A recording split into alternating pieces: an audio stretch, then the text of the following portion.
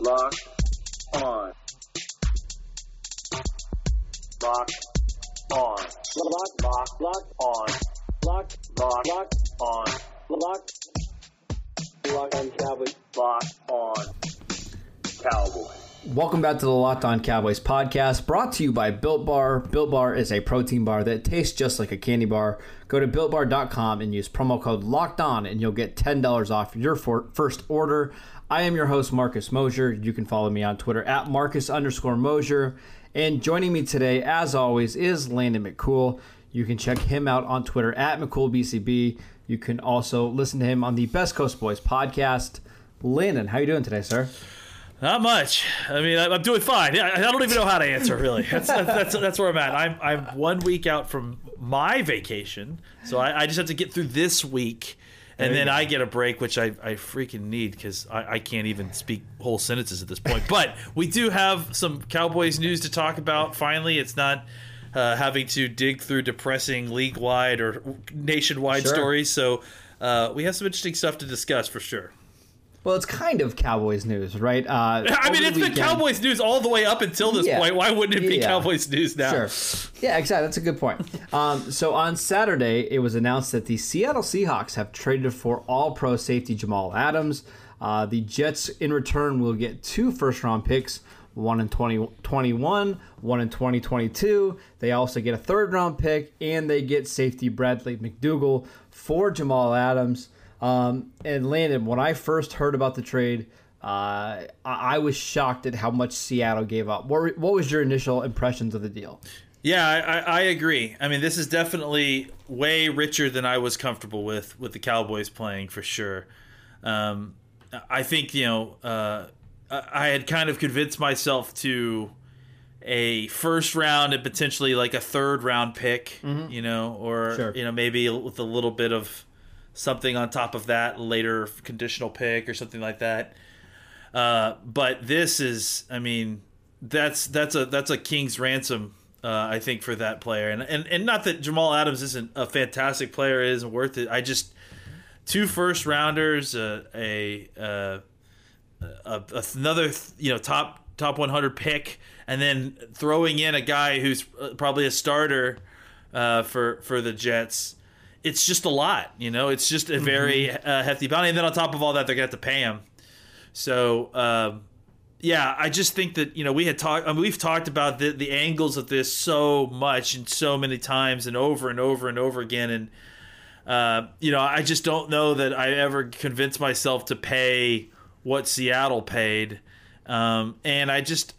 Even some of the reasoning that they've got behind paying it just doesn't seem to line up to me. And I think I like Jamal Adams as a player, but to me, when I look at this trade, it's hard not to look at it and think, wow, the Jets played this perfectly. Absolutely. Because, they had a player who was disgruntled, who was ready to kind of make an exit, from the team, and was airing dirty laundry in order to do so. And I think that, we saw this with Jalen Ramsey in Jacksonville, that this can get out of hand quickly, and then suddenly teams can get desperate to move players out. And I think that the Seahawks, the Jets did a great job of holding their cards close to their chest. They didn't, give up when things were really bad and they weren't getting a ton of offers. They waited till they got the offer they wanted, and then they traded away a player that's a generational maybe type safety, or a very good top of the market safety, and they didn't get nothing. They actually got a decent return for it, which I think is really all you can ask for in a situation like this. We're going to explore this from every Cowboys angle here in a second, but let's just take a minute or two to talk about why Seattle might have done this. Russell Wilson is 31, going to be 32 during the regular season. They feel like they're in a Super Bowl window.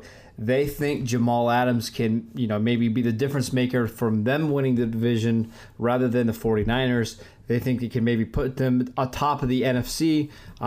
Do you agree with that logic, that Adams is a potential difference maker in 1 or 2 wins a season? I think it's tough to say. I mean, I think we've had a whole lot of conversations about the value of individual players and on defense and individual positions and exactly what that looks like. What does the addition of a great cornerback look like? In terms of bottom line total wins ability to do this, ability to do that. I just think that. Safety is a position that, it has value. I think some people kind of tend to misvalue or, think that the safety position doesn't have any value. I think it does have value, and I think a guy like Adams has got ability to really make, the safety position a crucial piece of your defense if you allow it. I just think that, I think there's a thought process that the next year's draft is going to be kind of a wash, and that that makes the draft picks less valuable, and I find it hard to. I think if you want to justify this into making this malleable enough to give these picks away to trade for Jamal Adams, you can contort yourself into believing that two first round picks, that's the cost for a guy like that. No. Mm-hmm. I just think that there's going to be a lot of uncertainty next season as there has been this year because of all the COVID stuff. I think they're going to try to work something out with the salary cap, but I still think even a worked out situation with the salary cap is probably neutral or maybe just slightly ahead of where it is this year at the best case, So yeah, I think with all of that in mind, to not only trade away this and next year's first round picks, which again, without a college football season, there's a conversation to be had about how much of a crapshoot is the draft next year. But having said all that, the only players that you feel like may not be a crapshoot are your first round players, right? Are the guys that you feel the most certain about. So you've just traded away the only level of certainty you're going to have in the draft, and you traded next year's pick in a 2-year period where the cap may be not quite as high as you expected it to be right away, and then on top of that you're paying top of the market money for a safety. So it's just one of those situations where you're eating at the cap in both, from both sides, in resources to fill your team with cheap labor and with the actual cap money that you're spending on the player himself. So I just think that I think that this is a not particularly fantastic move.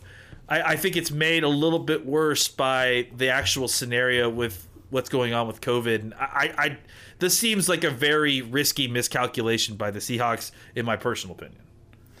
What's so difficult for the situation for Seattle here is it's basically the same thing that happened with Laremy Tunsil in Houston and what's going to happen with Jalen Ramsey with the Rams, right? Both of those teams gave up multiple first-round picks for these guys, basically entering contract years. Adams is going into the last year of his rookie deal. They'll have the option to use the fifth-year option and then franchise tags. But what's keeping Jamal Adams from saying, hey, I want to be the highest-paid defensive player in the league, and I'm not playing until you do that? Seattle has no choice but to pay him, right? I mean, they're going to have to pay him over market value because they gave up so much to get him. It's a little bit of that sunk cost theory, but in the same thing, you can't let a guy like Jamal Adams leave. So Seattle's they got a heck of a player. There's no doubt about it. I think he's better than anything they have on defense. I think he instantly walks onto the field as their best defender. But man, that's a lot to give up. We're going to dive into this more in just a second, but I wanted to tell you guys about Built Bar. Built Bar is a protein bar that tastes just like a candy bar. It's absolutely fantastic. It's hard to even explain it. I had a peanut butter one for lunch today. Just excellent. Real chocolate, amazing flavors. It's an amazing combination of low calories, high protein, and low sugar with no crazy additives. Best of all, they taste fantastic. You can go to BuiltBar.com and use promo code LOCKEDON to get $10 off your first box. Make sure you go to BuiltBar.com to get $10 off your first box.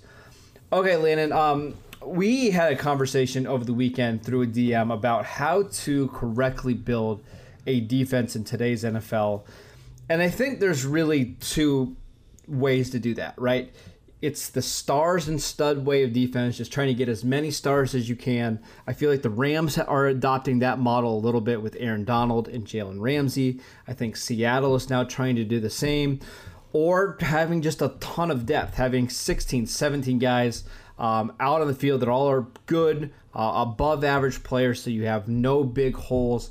Pro Football Focus did an interesting study about this a couple years ago, actually, looking at the best way to build a defense. And they basically concluded when you look at what good offensive coordinators do, they design schemes to pick apart your worst player on the field. So it doesn't matter if you have a Jalen Ramsey on one side or a Jamal Adams at the safety spot. Your defense is only as good as your worst player on the field. I just wanted your thoughts on that, and how do you think you should build a defense in today's NFL? Yeah, I mean, I think that study was very interesting, and it kind of plays out with a lot of what your eyes tell you, I think, as well. I think, I have made this point before with the Byron Jones contract. I was just about to bring him up. Yep. And I think you're going to make it from both sides, though. Yeah, so go ahead. I mean, no, absolutely, and I think that's the thing and I think that's my answer is that I don't think that there is a solid correct answer. I think there's multiple ways to do this, and I think that you shouldn't necessarily look at either one of those pursuits of those two paths as the incorrect way to do it. I think you can go and get high priced. I think we need to talk about stability too, because I think that's another thing that's a part of this model that needs to be discussed. Because we are talking about signing players, but we're not talking about just signing them to 1-year deals. We're talking about paying them for multiple years and giving them multiple years worth of money. And why does that matter? Well, because in that same study, it found that the stability of performance, what's the word I'm looking for? Repeatability. The repeatability of those performances year to year is a lot easier to replicate at a defensive line position than it is in the defensive backfield. So yes, absolutely. There may be a situation where it's a mix and match of these situations, right? Where you feel like it's important to pay top end defensive line talent, but on the defensive backfield, and this is kind of where the Cowboys are going, right? Is kind of you pay defensive line talent, front seven talent, and then on the backfield, it's more important about having a deep bench of versatile defenders who can do a whole lot of different things. It can be kind of a matchup situation week to week, right? I tend to think that we're going to find out a lot. I think we've been in the process these last few years of kind of seeing this. I think that we've seen both ways kind of work, right? We've seen situations where a kind of a deep bench of rotating players has come out and played at a high level. And we've also seen kind of, the Patriots model where they have higher priced guys. Those are the only guys they pay. And then they really rely on those players' versatility to allow the coach to kind of have schematic freedom to call whatever is necessary to slow down the offensive attack, right? So I think that it really isn't like one is better than the other. I think they're just two methodologies. For the Cowboys this year, I think they had really made a concerted effort that defensive backfield consistency year to year is very difficult to replicate.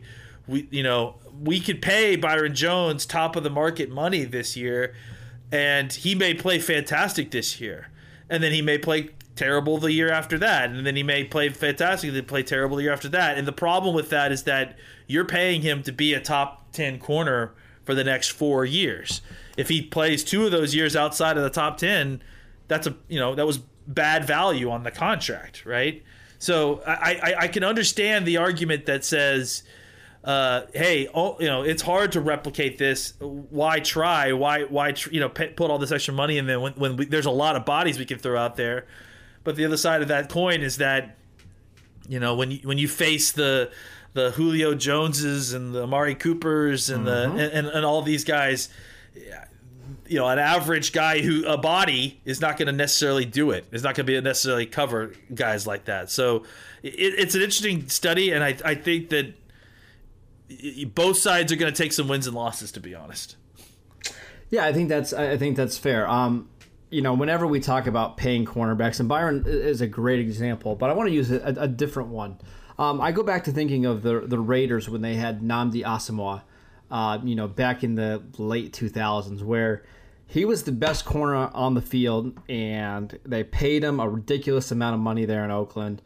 But it never ended up really mattering because all the opponents did was just avoid him, right? So as good as he is, they're just throwing to the opposite side of the field. So you're really only as good as your other corner. In this case, the Raiders could never find another competent number 2 corner, so they would still get killed in the passing game despite having arguably the best cornerback of the decade on their roster. Now, obviously, I wanted the Cowboys to sign Byron Jones because I think it is valuable to know that one side of the field is probably not going to get thrown at a bunch. But it's just hard to invest that much money into a corner or a safety when a good offensive coordinator can just pick a different player to exploit, right? And I think that's what it comes down to me with the Jamal Adams thing is, as great as he is, you can take him out of a game, right? If he's playing at the line of scrimmage, throw the ball elsewhere. I mean, if he's in coverage and you don't trust him in coverage, attack him in coverage. It's just, I don't know. I think it's a good question to how do you build a defense in today's modern NFL? And I actually, there's actually another general philosophy is you're only as good as the opposing offense you're playing that week. So maybe don't invest a ton of resources into your defense because if you play a great quarterback, he's going to shred you no matter if you do spend a bunch of picks on that side of the ball. So invest more in your offense. It's more stable from year to year, and I think you'll get better returns. And frankly, I kind of think that's the way Dallas is going, right? When you look at what they did in free agency and the draft, loading up on offense, throwing a ton of second, third round picks on defense. Maybe that's the way the Cowboys are thinking about building a team going forward. Do you have any thoughts on that? No, I mean I think that that's what they seem to be doing is you're kind of creating a situation where they have a versatile group of guys who are B- talent,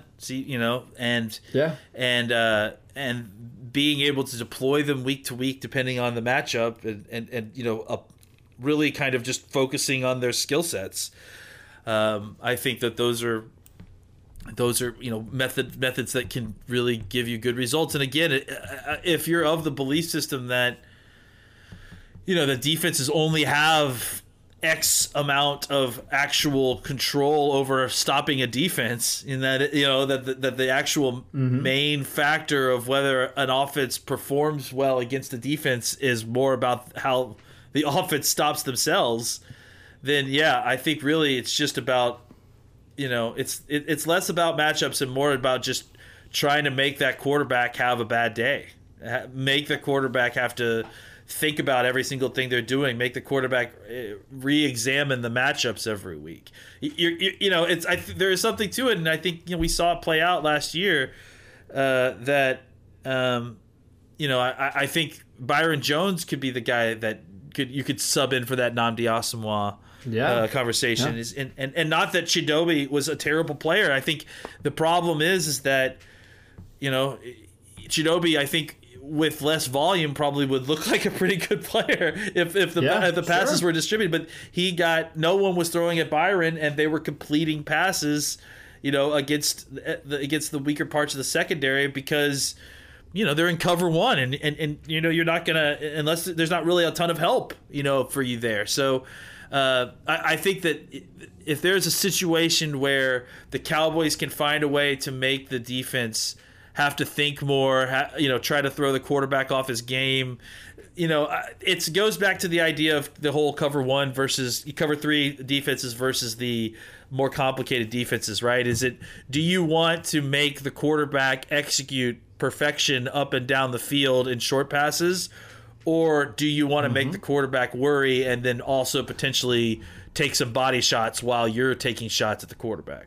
And it's two ways to attack that. It's just two different thought process. It's a really good point. I actually have one more general NFL question I want to ask you, Landon, before we go. But let me tell you guys about Rock Auto. RockAuto.com is a family business serving auto parts to customers online for 20 years. They have everything from engine control modules and brake parts, motor oil, and even new carpet. Whether it's for your classic or your daily driver, get everything you need in a few easy clicks delivered directly to your door. The RockAuto.com catalog is unique and remarkably easy to navigate. Quickly see all the parts available for your vehicle and choose the brands, specifications, and prices you prefer. Best of all, prices at Rock Auto are always reliably low, and the same for professionals and do-it-yourselfers. Why spend up to twice as much for the same parts? Go to rockauto.com right now and see all the parts available for your car or truck. Write Locked On in the How Did You Hear About Us box so they know that we sent you. Amazing selection, reliably low prices, all the parts your car will ever need. Visit rockauto.com today. Okay, Landon, the last question actually is one that Ian Kenyon, the managing editor at Bleacher Report, proposed to people on Saturday. Is there any player, let's say any non-quarterback in the NFL today, that you would trade 2 first-round picks, a third-round pick, and give them a market, resetting deal for? Because I wouldn't have done that for Jamal Adams. You wouldn't have done that for Jamal Adams. But is there another player that you can think of that is worthy of that, many resources to acquire such a player? Are we talking just defensive? Well, we can do any. I mean, I thought about this a lot the other day. We can talk about offense as well. Let's do both.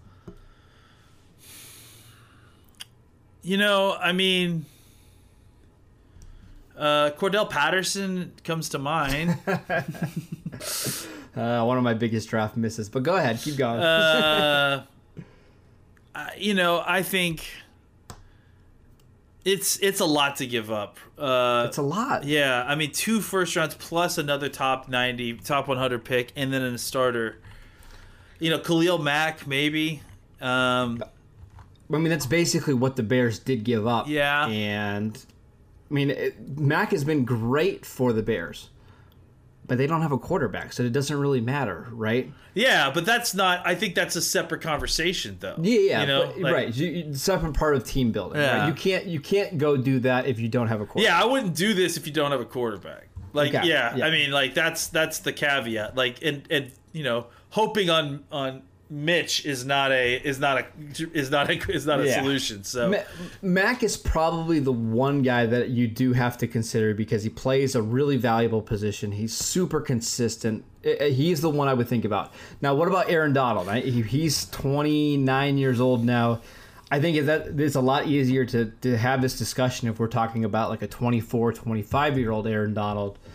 But 29-year-old, what do you think? 25-year-old Aaron Donald, I'd do this, no doubt. I'd probably maybe even trade a third first-round pick for third. I mean, just because he's so dominant in a way that is usually relegated to defensive ends, and being that much closer to the quarterback means that he's that much more disruptive as that player. So I think, and it's such a rare piece. Right, like that type of player is so rare that I could find another defensive end. If I could find just a good or decent defensive end, you could really wreak havoc. No matter who else is on your defensive line. Can I give you a counterpoint to that though? As great as Aaron Donald has been in his career, do you know they've never finished in the top 10 of points allowed per game on defense? So even the absolute greatest superstar in our sport on the defensive side of the ball isn't enough to get that to be a top 10 unit. It's not like they haven't had talent on that defense either, right? I mean, they've had a lot of really good players. Yeah. It just kind of shows you the value of, even superstars like that on defense. Yeah, and again, and maybe that goes back to the idea that, it's defensive players are not really the guys you should be spending these picks like that on, I think that we've just, the thing that's just so eye-opening in that study that we were just talking about is just how much more valuable quarterbacks are than every single other position. It's just beyond what we even thought. And so defensive secondary guys, and the more if you want to believe these studies, the more they're going to tell you that it's more about the quarterbacks than it is the defense. So why would you spend this kind of capital on one single player? It's really a tough thing. I don't know that there's another player. I don't know if there's a player that I would feel comfortable spending this kind of bounty on. Yeah. I don't think you can make the case that any receiver or tight end is worth all of that. Right now, there's not a young tackle in the league. Maybe Tunsil, and he did get moved for 2 first-round picks that you would consider. But even that seems a little expensive. Last one. What about Quentin Nelson? A 23-year-old all-pro guard who's probably going to play another decade in the NFL. What's the most you'd consider giving up for him? I think you could talk about a first and then another high pick, maybe 2 first if you feel like you're a good team that's going to be picking at the bottom of the first round. Because at least that's somebody who's helping your passing game, right? Yeah, for sure. I think he probably. If I had to say for any player, I bet he holds the most trade value right now in today's NFL outside of the quarterback position, just because he's so young and so dominant already. And we know that guards play such a long time in the NFL. I mean, the positional value isn't quite as good as as a tackle, but in the same piece that we were just talking about, it seems like maybe guards should be considered at least as valuable as tackles in today's NFL. I don't know. It's just something interesting to consider. That is it for today's show. Thank you guys for tuning in. Make sure you download the podcast on iTunes or wherever you get your podcasts. You can follow the show at Locked On Cowboys. You can follow Landon at McCoolBCB. You can follow me at Marcus_Mosher. And we will see you next time.